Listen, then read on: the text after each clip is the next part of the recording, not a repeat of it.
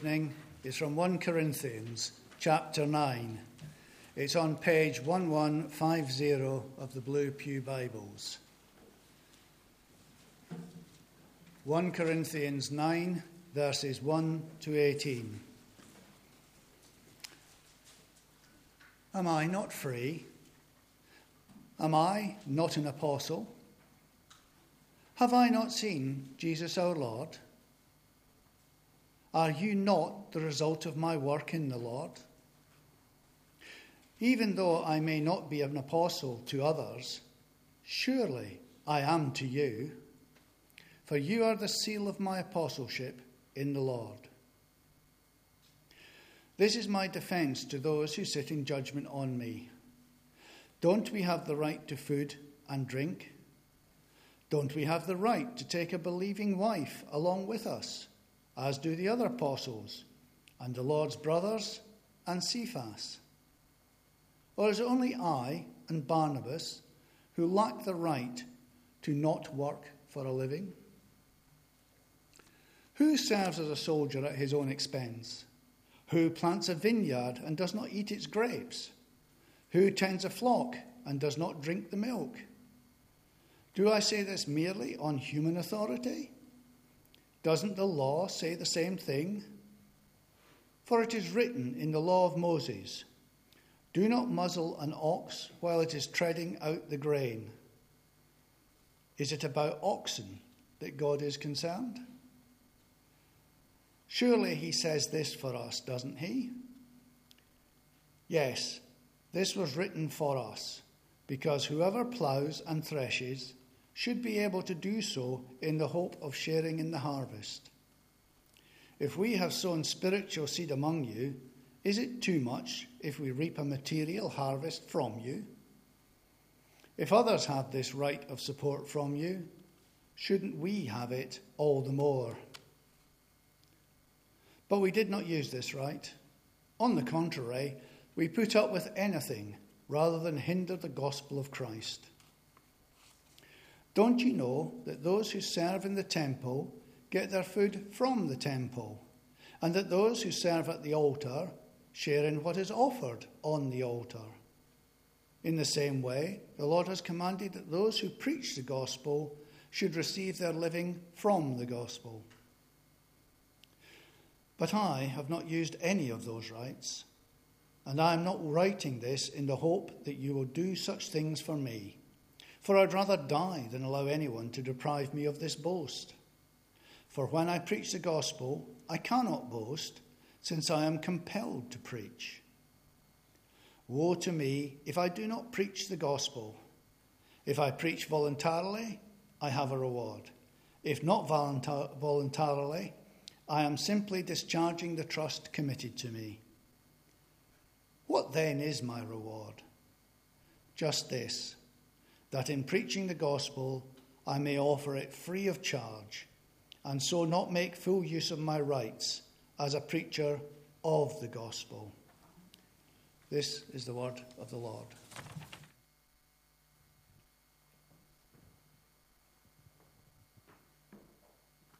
Fred, thanks so much for reading. Good evening, folks.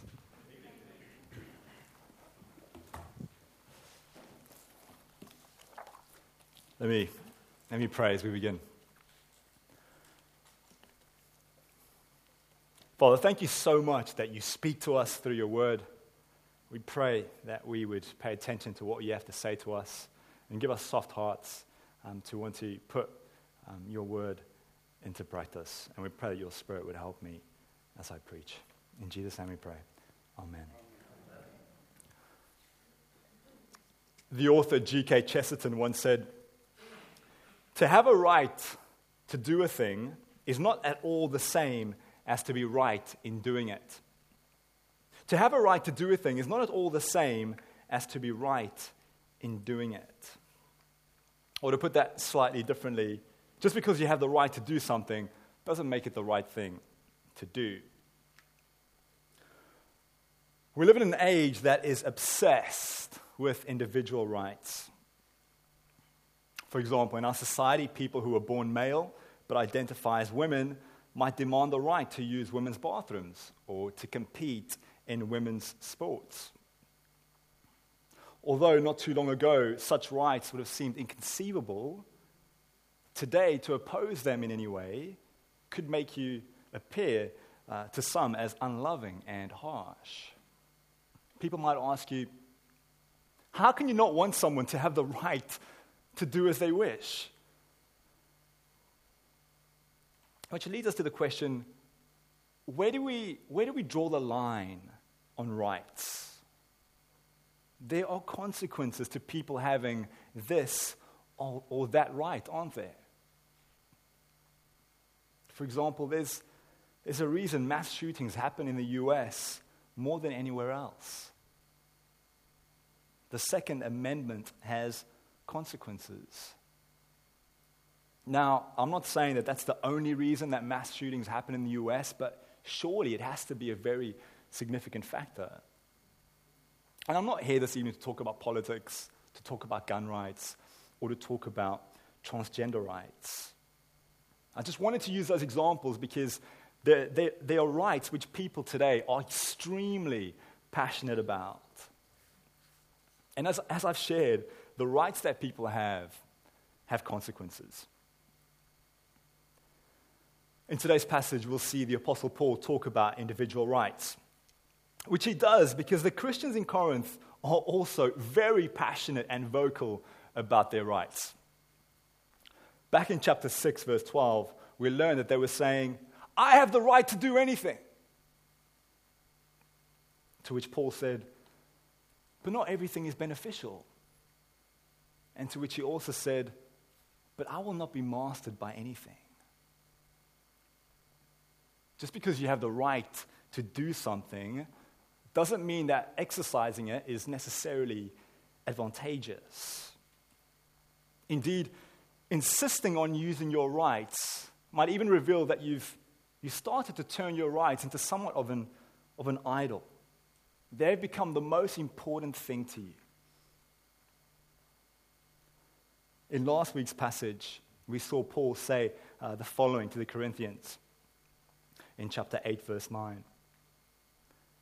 Be careful that the exercise of your rights does not become a stumbling block to the weak. Last week, Paul warned the Corinthian Christians not to eat meat that had been sacrificed to idols, because it could potentially damage the faith of a weak Christian. Now, did they have the right to eat the meat? Yes. But eating it might not be helpful to other Christians. Friends, Paul is so insistent on serving the faith of other believers that in chapter 8, verse 13, he said he would even become a full-time vegetarian if that would be better for even one of his Christian brothers or sisters. And by the way, this was well before being vegetarian or vegan was trendy. In today's passage, Paul continues to discuss this theme of giving up our rights for the sake of others. And he reveals to the Corinthians how he has already been doing this. In today's passage, Paul uses himself as an example of someone who, for the benefit of others, is not exercising their own rights. And he begins by making the point that the Corinthian Christians, they're not the only ones with rights. He has rights too. If they can grasp the fact that he has rights but is deliberately foregoing them, they'll be much more likely to take to heart what he's saying. Paul isn't someone who goes, do as I say, not as I do. He's someone who practices what he preaches. So let's consider his rights. Our first point is, Paul has rights too. Now, what exactly are Paul's rights? Have a look with me at verse 14, chapter 9, verse 14. In the same way, the Lord has commanded that those who preach the gospel should receive their living from the gospel. What does Paul have the right to? A stipend from the church. He has the right to get paid for teaching them the gospel. And he discusses the reasons for this in verses 1 to 13. I have to admit that as someone who is paid by the church, speaking on this point of someone who teaches the gospel deserves to get paid for that job, some of you might be thinking, oh wait, I can see where you're going with this. I can see why you want to preach this passage. So I just want to make clear that I did not pick this passage to preach on, okay? What we do here at Christ Church is we preach through books of the Bible, and it prevents people like me, preachers, from dodging passages that we might not feel very comfortable teaching. And I think this is one of them. A few weeks ago, I had to preach a passage that tells married people to have more sex. Yeah, exactly, yeah. I can guarantee you I did not feel very comfortable preaching that passage, but it is God's word. Someone came up to me after that service and said, "Hey, Dan, why do you always get the hard passages?" And I can guarantee you I've been thinking that same thing this week. Several weeks ago, I was talking about sex, and now I'm talking about money. Two things every Brit loves to talk about. Maybe that's exactly why I get given these passages. Okay, that's the end of that side note. Let's turn now to why Paul has the right to a stipend from the Corinthian church. So the first reason is found in verses 1 to 6, and it's this: his apostleship. So Paul was chosen by Jesus as an apostle to do what? To preach the gospel, which is exactly what he's been busy doing. Why does the church in Corinth exist? How did it come about? Because the Apostle Paul went there to preach the gospel. Shouldn't this entitle him to at least some financial support? Paul highlights how all the other apostles, they've been receiving stipends for their ministry. So it's only fair that Paul, due to his apostolic work, receive a stipend too. The second reason is this: a worker deserves an income.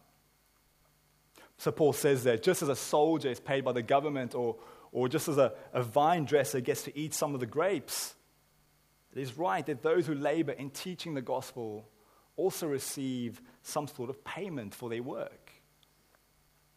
We wouldn't expect the person working at the Waitrose checkout or the person collecting our rubbish every week to have to work for free, would we? Now, we might appreciate the fact that we can save a bit of money, but we wouldn't think that's very fair on them. They deserve to be paid. And this is a point that Paul says we even find in the Old Testament. So Paul quotes Deuteronomy 25, verse 4. "Do not muzzle an ox while it is treading out the grain." Now, what on earth does that have to do with paying people? In Old Testament times, people would get an ox to walk on corn so as to separate the grain from the husks. And naturally, during that process, the ox would eat some of the grain. So what some people would do is they'd muzzle the ox so as to prevent it from eating. That way, they got to keep some more grain for themselves. But of course, that was pretty harsh on the ox. And you just end up leaving it really frustrated and weakened. And if it's not right to get in the way of an animal getting its food, how much worse is it to do that to a person who's made in God's image? That's the point Paul is making by quoting Deuteronomy. The third reason Paul has a right to financial support is this: his work is spiritual. His work is spiritual. Verse 11. "If we have sown spiritual seed among you, is it too much if we reap a material harvest from you?" As Christians, what are we repeatedly encouraged by God's word to value? Spiritual things or material things? Spiritual things, right? As those who value spiritual things, shouldn't we be willing to part with some of our material goods for the spiritual goods which we've received and which we value so highly? Paul says that he's doing the all-important work of preaching the gospel.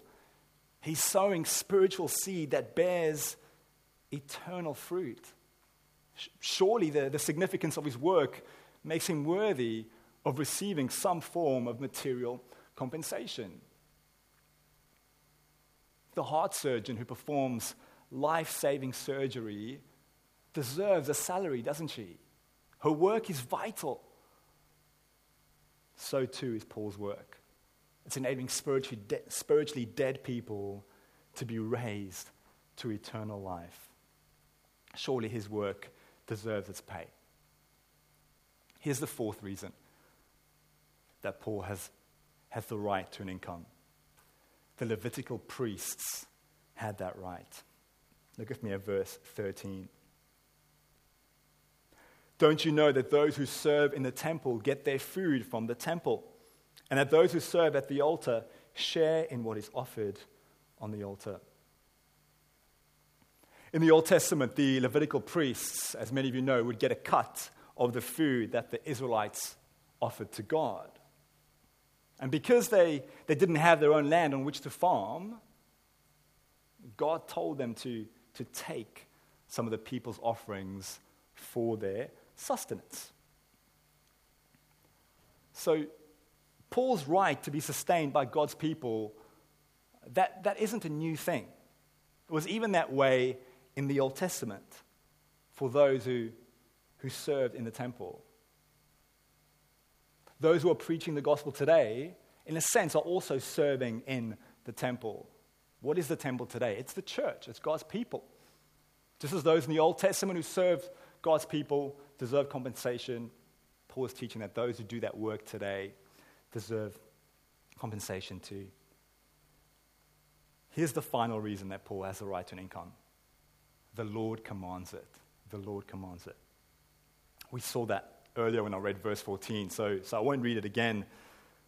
Interestingly, Paul doesn't give us details as to how Jesus commanded it. It's possible that he has in mind Jesus' words to his disciples when they went on mission, which Luke records for us in his gospel. So Jesus sent out the 72 and he said, wherever you go, stay there, eating and drinking whatever they give you. Why? For the worker deserves his wages. For the worker deserves his wages. The Lord Jesus told his disciples that they should be compensated for their ministry of preaching the gospel. So to sum up our first point, does Paul have rights? Yes, he does. The Corinthian Christians, they love to claim that they have rights. But they're not the only ones who have them. And here's the crucial difference between Paul and the Corinthians. Paul doesn't insist on making use of his rights. And as we'll see, he wants us to do likewise. Let's read the second half of verse 12. But we did not use this right. On the contrary, we put up with anything rather than hinder the gospel of Christ. Does Paul have rights? Yes. But he's willing to forego them for the cause of the gospel. That's our second point. Paul has rights too, but he'll waive them for the gospel. Friends, Paul's priority is not to insist on his rights. His priority is for the gospel to advance. Verse 12 raises an interesting question.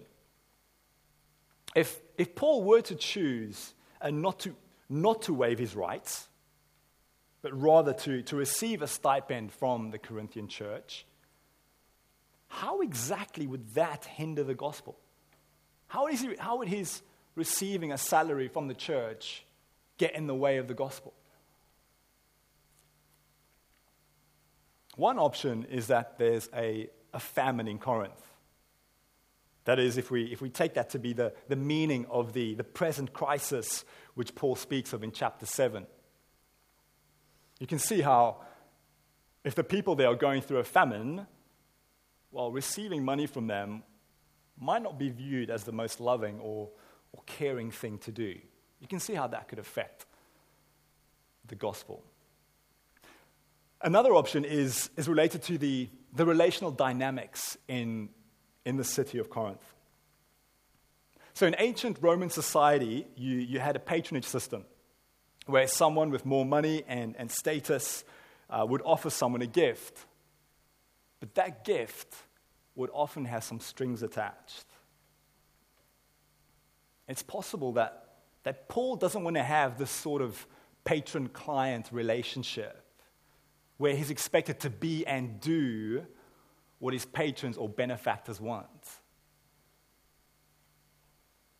I think that is a slightly more likely explanation for why Paul waives his rights to receive a financial gift. He doesn't want to feel restricted in terms of what he can teach or say to the Corinthians. If he did, well, that might hinder the gospel. But as it is, he's able to speak the gospel openly to them. In fact, maybe this partly explains why he's been so comfortable telling them off in this letter. It would be much harder to do that had he felt indebted to them, wouldn't it? Since Paul doesn't feel restricted by them in terms of what he can preach, this is excellent for the gospel. All Paul cares about is being able to preach the gospel in its fullness.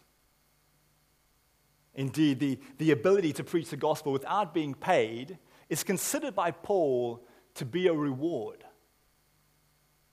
don't know if you noticed that during the reading. That's what he says in verse 18. What then is my reward? Just this, that in preaching the gospel, I may offer it free of charge, and so not make full use of my rights as a preacher of the gospel. Friends, what Paul cares most about is the good news of Jesus. He wants the gospel to impact as many lives as possible. So he will forego some of his own rights in order to achieve that goal. Brothers and sisters, are we willing to lay down some of our own rights for the sake of the gospel? That is what Paul has been calling on the Corinthian Christians to do. And by implication, I think it's what we're called to do. What rights might you forego for the cause of the gospel? There are so many ways you could apply this to your life. After the sermon tonight, I encourage you to chat with others about ways in which you can do this. Ask someone, hey, what might it look like for you to waive some of your rights for the gospel? It's a challenging question, but it's a good question. Here are just a few examples of how we might do this in our lives. With summer just around the corner, many of us will be planning to go on holiday. Maybe because of how COVID has wrecked our holidays over the past couple of years, we're tempted to splash out a bit more on our holiday this year. So, for example, should you go somewhere really exotic and stay in a really expensive 5-star hotel if you're able to afford it? You have the right to do that, don't you? It is not a sin. But maybe you could go somewhere slightly less expensive and stay in a less luxurious hotel or in an Airbnb instead. And maybe you can use the money you would have otherwise used at a fancy hotel to to give to a missionary or to Wycliffe Bible translators. That's a way of waiving your rights for the gospel. You're not sinning by going on a really fancy holiday. I'm just saying this is one way you could waive the rights you have. Another way is to consider where you work. If you're job hunting, it might be worth considering which jobs will enable you to speak about Jesus. Which jobs are more likely to enable you to do that? So suppose you've got one job and that offers less pay than another, but more evangelistic opportunities. That might be the job to go for. Could you go for the better paying job? Sure, of course you can. You're free. You have the right to do anything. But maybe that's a right worth waiving. Finally, another way is to consider where you live. If you end up moving away from Banstead or the surrounding area, what will determine where you move to? For example, suppose you could move into a really lovely cottage where the nearest good church is an hour's drive away. Would you have the right to move there? Absolutely. Living there would still probably enable you to get to church on Sundays.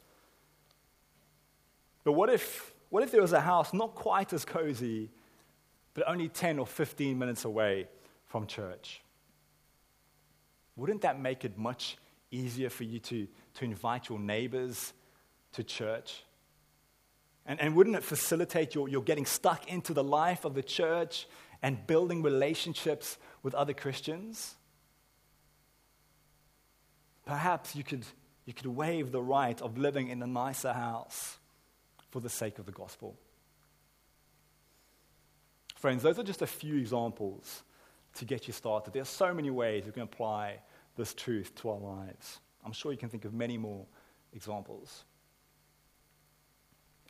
By the way, if you're here this evening and you're not a Christian, please do not think that we Christians are encouraged to waive our rights so that we can earn favor with God.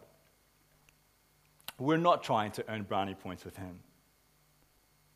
As Christians, we've been saved because of God's tremendous grace and kindness and mercy towards us.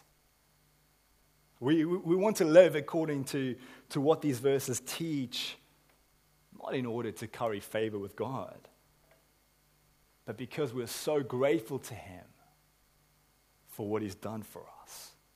He's forgiven us all our sin and has given us eternal life with Him. These are mind-blowingly huge privileges that we get to enjoy. And they're privileges that we want others to share in. So if you're not a Christian, but you would like to find out more about what it means to follow Jesus, then please do come and speak to me or to a member of our church. We'd love to tell you more about how you can know Him. Folks, I've been speaking about waiving our rights tonight.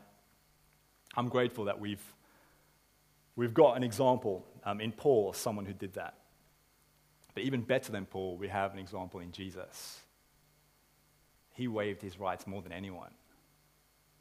And it's because he waived his rights and left heaven to come down to earth to die on the cross for us, that we can have the privileges that I just spoke about.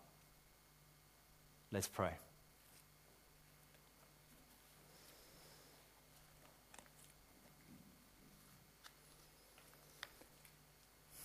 Father, thank you so much for your Son. He is such an amazing shepherd. Thank you that He was willing to waive His rights for us so that we can have forgiveness and a relationship with you. Father, we do pray that we would be those who are willing to waive our own rights for the cause of the gospel. Help us to cherish the gospel above everything else. We confess that we get so comfortable in this world and with the things of this world, and we cling on to them. Forgive us, Lord. Help us to cling to Jesus instead, and help us to prioritize his good news going out into the world and going out into people's hearts.